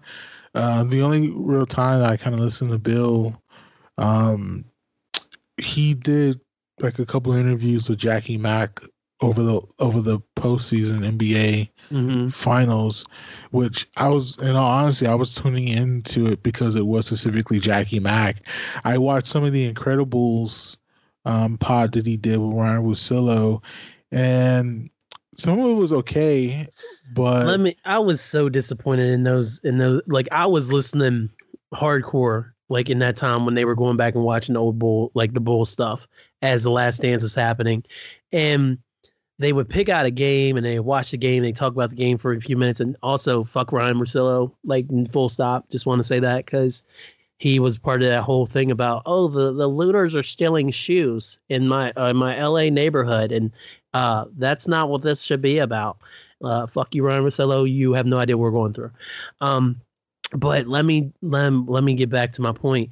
They pick the games and they sit down and watch them, and then it's like, all right, they're going to break down this great game, everything, and they would just kind of bullshit their way through it the whole time, and I was just really disappointed every single time when they would do that. I know there was no sports, but it's like, look, guys, you said we're going to cover this game. Cover the fucking game instead of doing what you're doing. Like, they love the sound of their voices so much. It's ridiculous. I looked at it through their YouTube channel, so it may have worked because they're actually showing footage of the game while they were talking about it. So maybe it works better as a visual medium than just like a podcast medium. But even still, I wasn't subscribed, so if it came on my feed, I maybe would watch it, maybe not. I think I only watched maybe 3 of them, so it wasn't something I was closely paying attention to or like close trying to follow, whatever. But the overall point is like, I don't go to, that's kind of the thing about Simmons. Like, Simmons introduced all these good writers that were way better than him. Yes. And so it's just better to just go to them as a source. So it's like, even if Bill, and maybe that's why Bill never finished that trade volume situation, because it's like he's not really a good writer. Like he's like, and it's not. I know really, you don't mean it as a joke, but it sounded funny the way it came out. He's not that good of a writer. Yeah, like I mean, if you like, because I like couldn't even visualize like just the way his columns would look, and I remember when I was still in Morgantown and reading his shit like in between breaks of my shitty job. Right. I just remember being, wow, this is very, very long. I've taken a long time to read this long ass, email column. But it's like, Simmons, the best part of Simmons is him giving other people's voices, and that hasn't changed. Like him still featuring Shea Serrano, him with Mallory Rubin and Jason Concepcion and Chris Ryan and Sean Fennessy. Those are, and also I guess he kind of has like other writers there who are kind of trying to emerge and trying to find their own voices right now. But even from the Grantland days to now, Bill Simmons' best thing has always been putting other people on. It was never really about himself being the one that was the best. Like, because even in all the rewatchables, especially if it's Bill and at least two other people, the other two people are probably going to be more interested in Bill on those episodes. And it's not to say that Bill is completely worthless. Like, I don't think that at all. But I think there's a reason that he leans on Wesley Morris from time to time to pull him in for the watchables, because Wesley is so articulate and so thoughtful and so smart. He'll pull from like a well of pop culture knowledge and just intelligence in general to make thoughtful points. Like he'll have Chris Ryan and Sean Fennessy on an episode with him, and then they have such a wealth of knowledge about pop culture too that they pull from interesting stuff when Bill kind of lacks in it. And yeah, Bill he'll make good points from time to time, but I'm always drawn to the other people outside of Bill than just Bill. So I mean, I don't know if you can really say somebody has, if they're trash now, if that's always what they've been. Maybe they've just always been trash, and now we can just finally admit it. Yeah, you're right.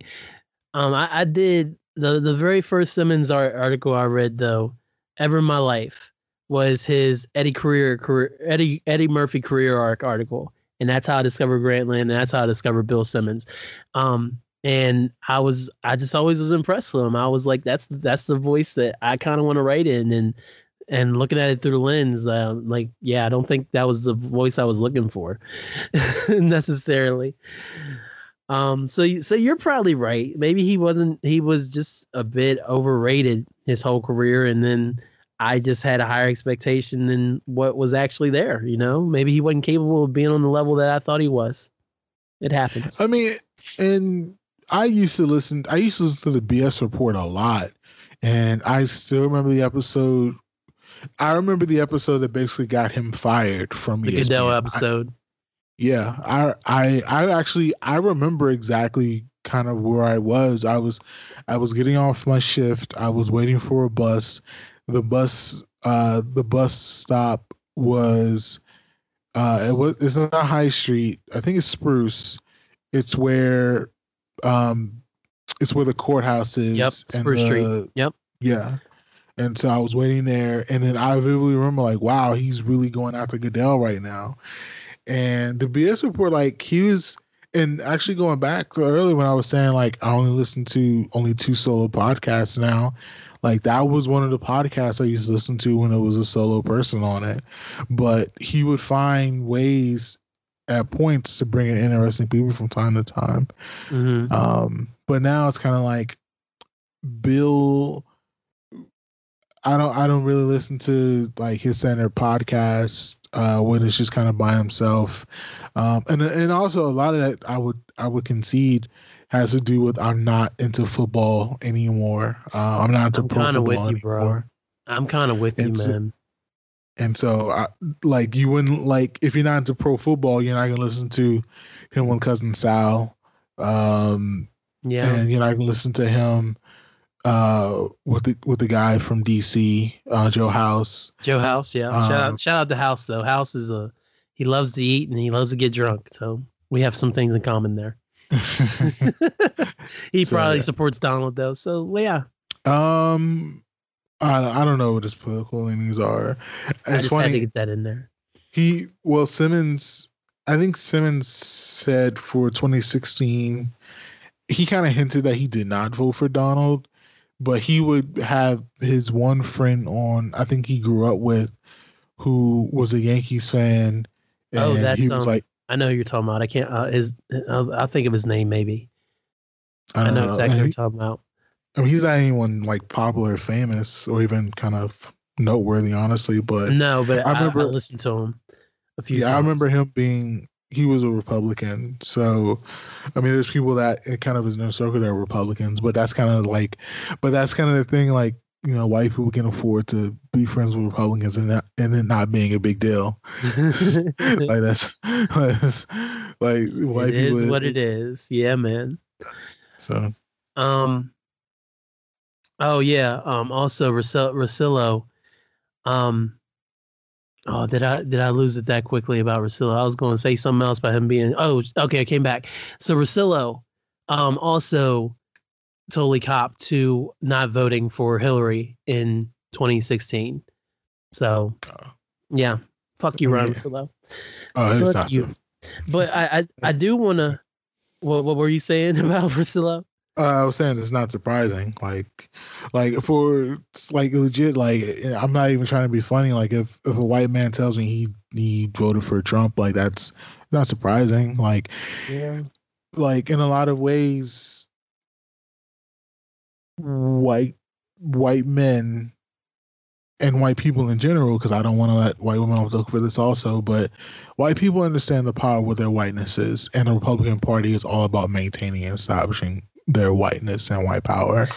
Yeah. So, and I don't want to, and I say white power, I don't mean like, you know, Mein Kampf and all that, but at the same time, like white supremacy is still white supremacy, and that's what their party specializes in. Yeah, it's like LeBron James he specializes in driving to the hole. Republicans specialize in killing abortion rights for women and trying to shoot down Roe versus Wade. Like it is what it is. And get rid of gay marriage. Let's throw that in there too. Why not? Yeah, so it's not surprising that. I mean, if Bill Simmons, if it came out that he voted for Trump, that wouldn't be really surprising to me at all. So no, not anymore. So it just sucks when somebody you look up to, which I definitely looked up to Simmons, and that's another reason why I held him in so high of a regard. It sucks when you see them fail, and fail very hard. So that's essentially what it comes down to. I got my feelings hurt. You may have to write the same way I wrote when rappers aren't heroes. You may have to write when podcasters aren't heroes. I could write a book on that one, fam. There's a lot of people out there who I used to think were dope, and now they're not dope anymore for various reasons. I do want to highlight one particular Grantland piece real quick. It's actually on my stream right now. I got it up here. You talked about Rembert Brown. And Rembert was literally in college. He was in grad school, I think, at Brown. Don't quote me.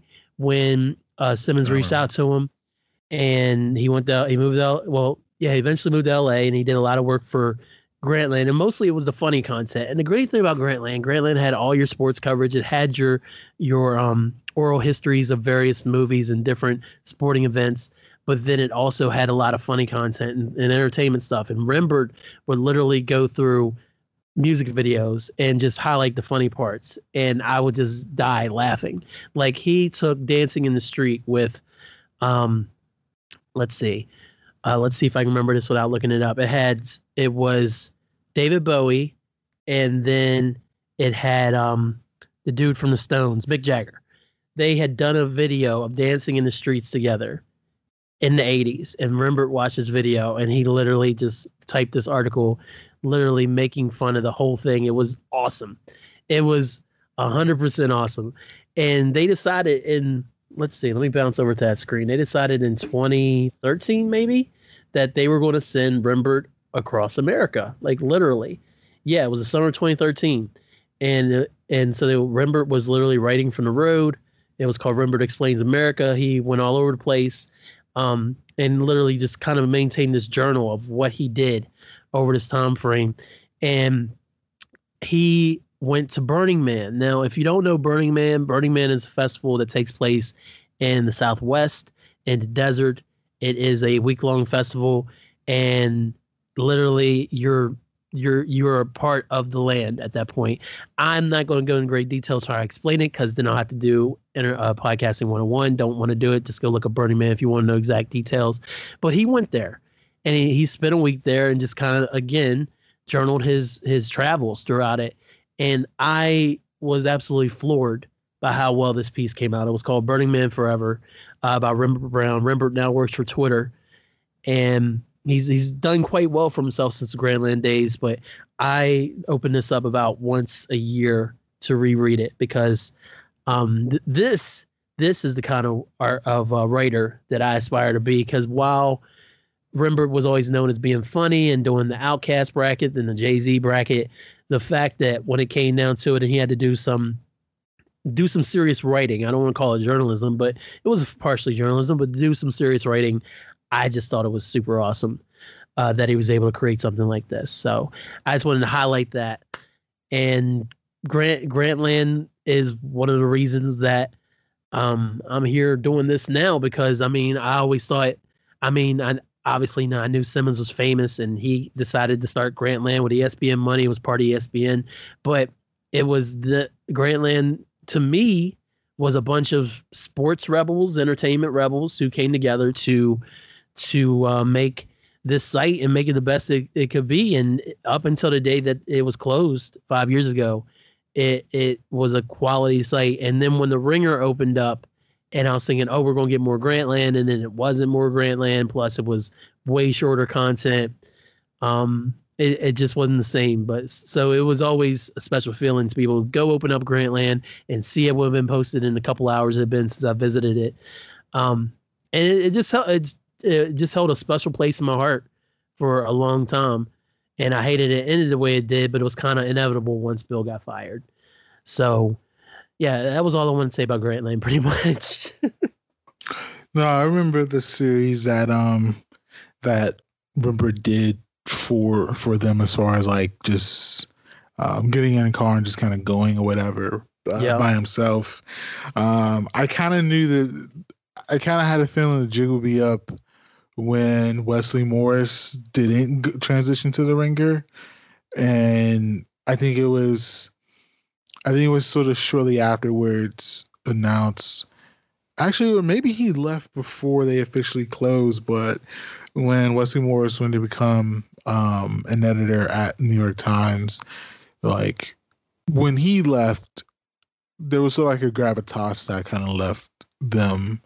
Yeah. So I kind of knew like the writing wouldn't really be there for me anymore.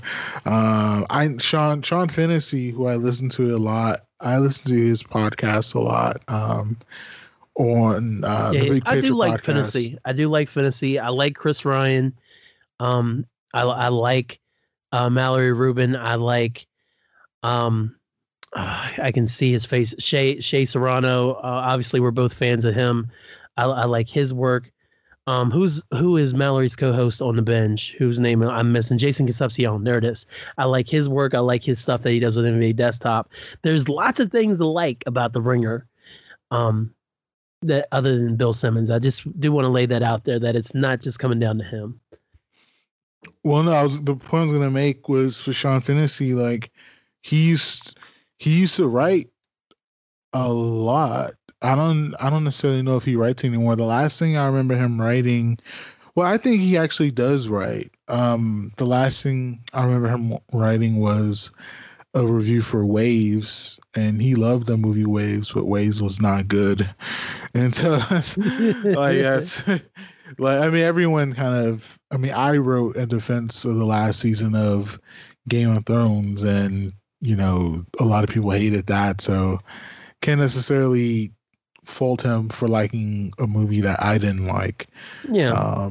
But at the same time, it's kind of like, you know, if some, like, he's editor in chief over there, and so how often is he actually writing now? So Yeah, he probably didn't have very much time to dedicate to, especially now with the podcast and everything. It's probably a lot to take on. Yeah. But yeah, man. So sports journalism, it's kind of dying. It's kind of dead. Yeah. It's going to be behind a paywall. ESPN Plus. Better get that Disney Plus and Hulu package to go with it, so you can read your boy Zach Lowe. Zach Lowe used to write for Grantland, man. Zach Lowe, and Bill Barnwell used to just blow my mind with their football and NBA material, man. Yeah. Yeah, it was mind blowing, and now they're going behind a paywall. Yeah. What a time to be alive, man. So me and Marcus have ran the gamut, man. We started out talking about sports journalism. We bounced over to politics. We talked about Grantland a little bit. We tried to figure out Bill Simmons is trash. Played a couple games. Had a good time here. As always, Marcus, it's always a pleasure to have you join me there, sir. So I'm going to go ahead and start rolling off some of the outro stuff, and you can just join in where you want to. Let me just. Who's going to be the show? Who's going to be the show sponsor now? I listened to the last episode. So the last episode was the last Mark Robb sponsor. No, I was just saying that you stopped writing. Is the main? No. You said this is the last. You said it. You said this is the last. How can episode. I be sponsored when the writer doesn't want to write anymore? So we agree, but I'm asking you who is going to be the new sponsor of Hyphenation? That's the real question. I don't know. Maybe I can get paid by Diet Dr. Pepper. How about you sponsor your boy? Oh, sounds real barfalicious. It's real barfalicious, but come Diet Dr. Pepper, come give me some money, man. This cherry it's okay. It's okay, man. I was gonna say, even though I'm taking a hiatus from publicly writing, what about you? When are you going to start writing again? That's what the people really want to know. I wrote too much. I hit 100. It's funny. I did the Dart Adams. I hit 100, and that was it. 100. Shout out the Dart, man. I still can't believe I made it to 100 posts. Like I had it's crazy, right? Yeah, I had a blog for. It's a while. My blog. My God, my blog lines up with the first Trump administration. I had it for 4 years. I had a blog for 4 years. It does. And there's a Tumblr out there, ladies and gentlemen, if you really want to dig deep with your boy Mark Robb.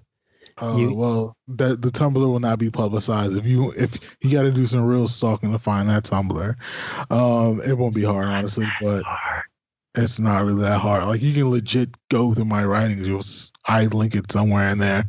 But the 4 years I had writing that blog, it really, I think in a lot of ways, it kind of saved my life. In a lot of ways, I think that it really gave me a balance to be creative, especially when I was working shitty jobs and I needed a creative outlet, and I needed to prove to myself that I could write, even though I have a shitty time of editing myself. I wanted the challenge. It was something that I regretted. I regretted not being an active member or active journalist during the blog era. I always regretted that. And this blog, even though it's closed, well, that's hiatus or whatever you want to call it, like making these 100 posts, to me, it's an accomplishment. And I'm really proud of the work that I did. As you should be. And I think I think it's probably the best thing I ever did in my entire life, as far as like a creative outlet. Like I don't think I've ever topped that. So yeah, man, and actually the weekend that, you know, I kind of decided to close, I really kind of went through like a mourning period, because it was kind of like closing that chapter. It's weird, isn't it? It's weird. Yeah, like closing that chapter of my life. Now it's kind of like, what was kind of the next adventure? And podcasting has been really fulfilling from a creative sense, but writing, it's like a real beast of its own. And so there's two different satisfactions from writing and podcasting, where writing is something I've done literally my whole life. Podcasting is only something I've done for like a couple, like my own podcast, I only did that this year. Right. And you know, being co-host with you occasionally, like that's something I've done sporadically for the last couple of years, but I've literally written for myself since, you know, I could write. So it's it was hard. It was really hard, but I think that hopefully I can get motivated to do it again, because it's just kind of it's really kind of hard to write about the world when you can't go outside. Like it's kind of impossible. It's so hard. Yeah. So yeah. But one day, I mean, hell, maybe one day we'll do like we'll create a blog of our own, and we'll do actual projects together, and we'll post whenever the fuck we want to post. Who the fuck knows? Write that down. Write that down. Yeah, that's a great idea. So this has been the People Are Dumb episode. Is that what we decided to title this? Yeah, I'm down for that. Yeah, People Are Dumb episode. And Hyphen Nation is brought to you by Hyphen Podcast Group, Morgantown, West Virginia-based podcast collective bringing great podcasts to the people, hyphenpodcastgroup.com, and then also by my semi-regular co-host, Marcus Show Mad Love Robinson, his blog, Mark Rob, the marcrob.wordpress.com. Again, that's the markrob.wordpress.com. He has tons of content on there. He's currently on hiatus, but there's 100 posts for you to read. So if you read all 100 of those posts, and then if you email Marcus or DM Marcus or tweet Marcus, he will start writing again. That's what he said. So he just needs one person to read all 100 posts that's not named Kellen Conley to tell them they've read all the posts, and he's going to start writing again. If someone reads all of my posts, I will literally write something about you. Nice. And ladies and gentlemen, that's how the Happy 100 hyphen post got done, because I've read all his posts on the blog. Aw, remember when I did that? That was so sweet of me. That was incredible. That was incredible. You're like, yo, I need you to check this out. I'm like, man, you call me. I'm like, I'm trying to go to bed. You like, I need you to look at this. You had everybody on that bitch. It was dope. It was dope. Yeah, man. Really it was really cool that you did that. Yeah, where was that? Oh yeah. Give people their flowers while they're still here, because you never know when it's their time to go. And with that said, make sure that you're calling your mom, call your dad, hug your sister, punch your brother, hug your auntie, a social distance hug, wear a mask while you do it, send a DM to your cousin, call up your nieces and nephews, see how they're doing, hug your kids and tell them how much they mean to you, tell your significant other, your spouse, that you love them, that they mean the world to you. Make sure you let people know how much they mean to you while they're still here, man, because you never know. You never know when it's their time to go. It's very important. And then also try to have genuine interactions with people, because you never know what the next man or woman is going through, and your kindness could save their life or someone else's. So that's what I always like to take out with me in the world, even though people are dumb. Say it with me. And on top of that, the power of positivity is real. Get that negativity out of your life, no matter what it may be, no matter what you have to do. You got to do you. And yes, if you're going to be like Marcus and possibly be like, you know what, I'm shutting off my phone on election day, I can't deal with it, I don't want to deal with it, that's going to be your positivity. fine. If you have a horrible person in your life who literally makes you feel bad for everything you do, maybe it's time you switch it up and get rid of that person if you can. Whatever you got to do, whether maybe you hate your job, maybe you hate your job so bad and you're just like, I need something different. Put that 2 weeks notice in. Maybe you don't even put a notice in. Maybe you just quit your job and go find something different. Maybe that's the positivity you got to do. Just get that negativity out of your life. Okay. Very important. Okay. Another thing, Marcus, what do I always say about Hyphen Nation at this point in the show? I always tell people to tell a friend. I was going to say tell a friend to tell a friend. That it's them again, which is us. I was about to say thanks, y'all. That's why I led you into it, because I say a lot of different things on the podcast at the end of it. So make sure you're telling people about the podcast. If you happen to use Apple Podcasts, give us 5 stars, then write a shitty review if you hated it, and I'll read it. I don't care, unless it's racist. If you put some racist shit in there, I ain't gonna read it. Or if you put some pro-Donald stuff in there, I'm not gonna read it. Well, maybe I'll read it if it's entertaining. But if you're just like, he's gonna make the world perfect and cleanse the earth of you, I might still read it because that's comical. But yeah, give us 5 stars on Apple Podcast, and then you can find Hyphen Nation wherever podcasts are podcasted across any podcast listening device or platform. We're there. And if you can't find it, please reach out and let us know, or any Hyphen Podcast group show. Let us know and we'll get that rectified for you. And then go to your water cooler. Go to your local water cooler that is socially distanced and be like, man, I can't believe that these fools came over here to talk about sports journalism. And then they spent another 40 minutes talking about the election after Kellen just talked about it on the last episode. And then your other friend will be like, you know what? I actually enjoyed that part, but I did not agree with them talking trash about Bill Simmons or Kellen Sakes about Ryan Russillo. I love Ryan Russillo. I think he's a gorgeous man. You know what? You can love Russillo. You can have him. You can have him. But the main thing is y'all talking, you're sharing, and then you're spreading the word about Hyphen Nation. That's the whole idea. Right, Marcus? Hell yeah, and no one loves Ryan Russillo. Yeah, man. So, with all that being said, next up is the words of wisdom for today, and I get to hand this one off. So, Marcus Robinson, here is your time to shine. If you haven't already shined enough and made me look bad on my own podcast, which you do every time, but I appreciate it. What is your words of wisdom for today? Oh, never that. Stop telling people to vote unless you're telling people to vote for Biden. I mean, please stop bombarding me with vote. Like, if, and I think I'm joking, but at the same time, I'm trying to point out the thing of telling people to vote. Okay, but we need easier access to knowing who we're actually voting for. We need ways of knowing which candidates are actually worth voting for. And even beyond our national presidential election, we need to know candidates of where they stand on local levels, on state levels, on county levels. We need access to information. Like, the internet is there. Like, we really should be using it for the betterment of people instead of, news bots and porn. So let's New actually episode title: News bots and porn. All right.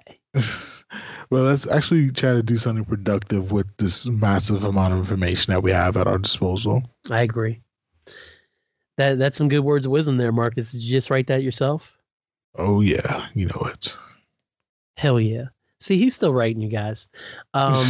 Marcus, we didn't get Playoff P on, man. Like, Playoff P was sitting right here in the room. We were supposed to let him in so he could talk about the Clippers and how he was going to take the LA back from the Lakers and stuff. And we did not let Playoff P in the door, Paul George, to talk to us, man. Man, fuck the LA Cappers, yo.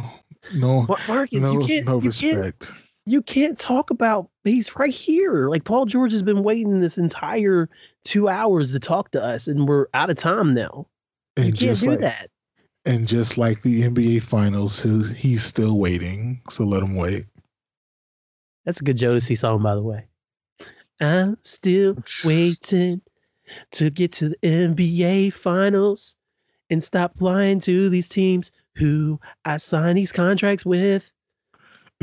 Another day might be okay. Anyway, sorry, Playoff P. I promise you, dog. Next episode, we will talk. Okay, please come back. We will talk. It'll be awesome. All the things. Okay. Appreciate each and every one of y'all that listen to the sound of my voice, listen to Hyphen Nation, whether you're a long-time listener, first-time caller, or a first-time listener, long-time caller. It doesn't matter. Every single one of y'all mean the world to me. Marcus, as always, thank you, sir, for coming on with me and letting this episode just swerve wherever it went to, because as much as I want to talk about sports journalism and paywalls, this episode turned out way better than I thought it would. So, as always a pleasure, big dog. And so I say all that for Marcus showing Mad Love Robinson, for Hyphen Podcast Group, for everybody who's voting for Joe Biden, for everybody who's wearing a fucking mask. Thanks, y'all. Chia.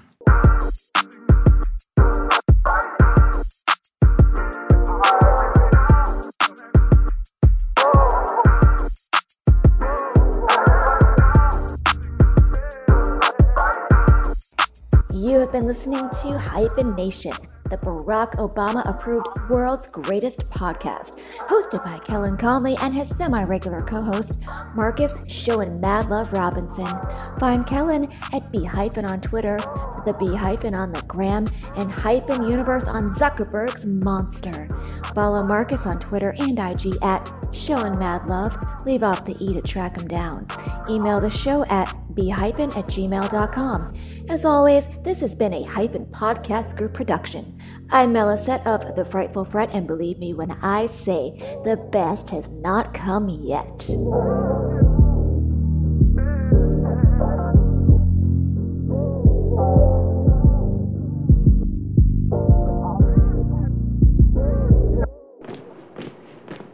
This is a Hyphen Podcast production. Are you not entertained?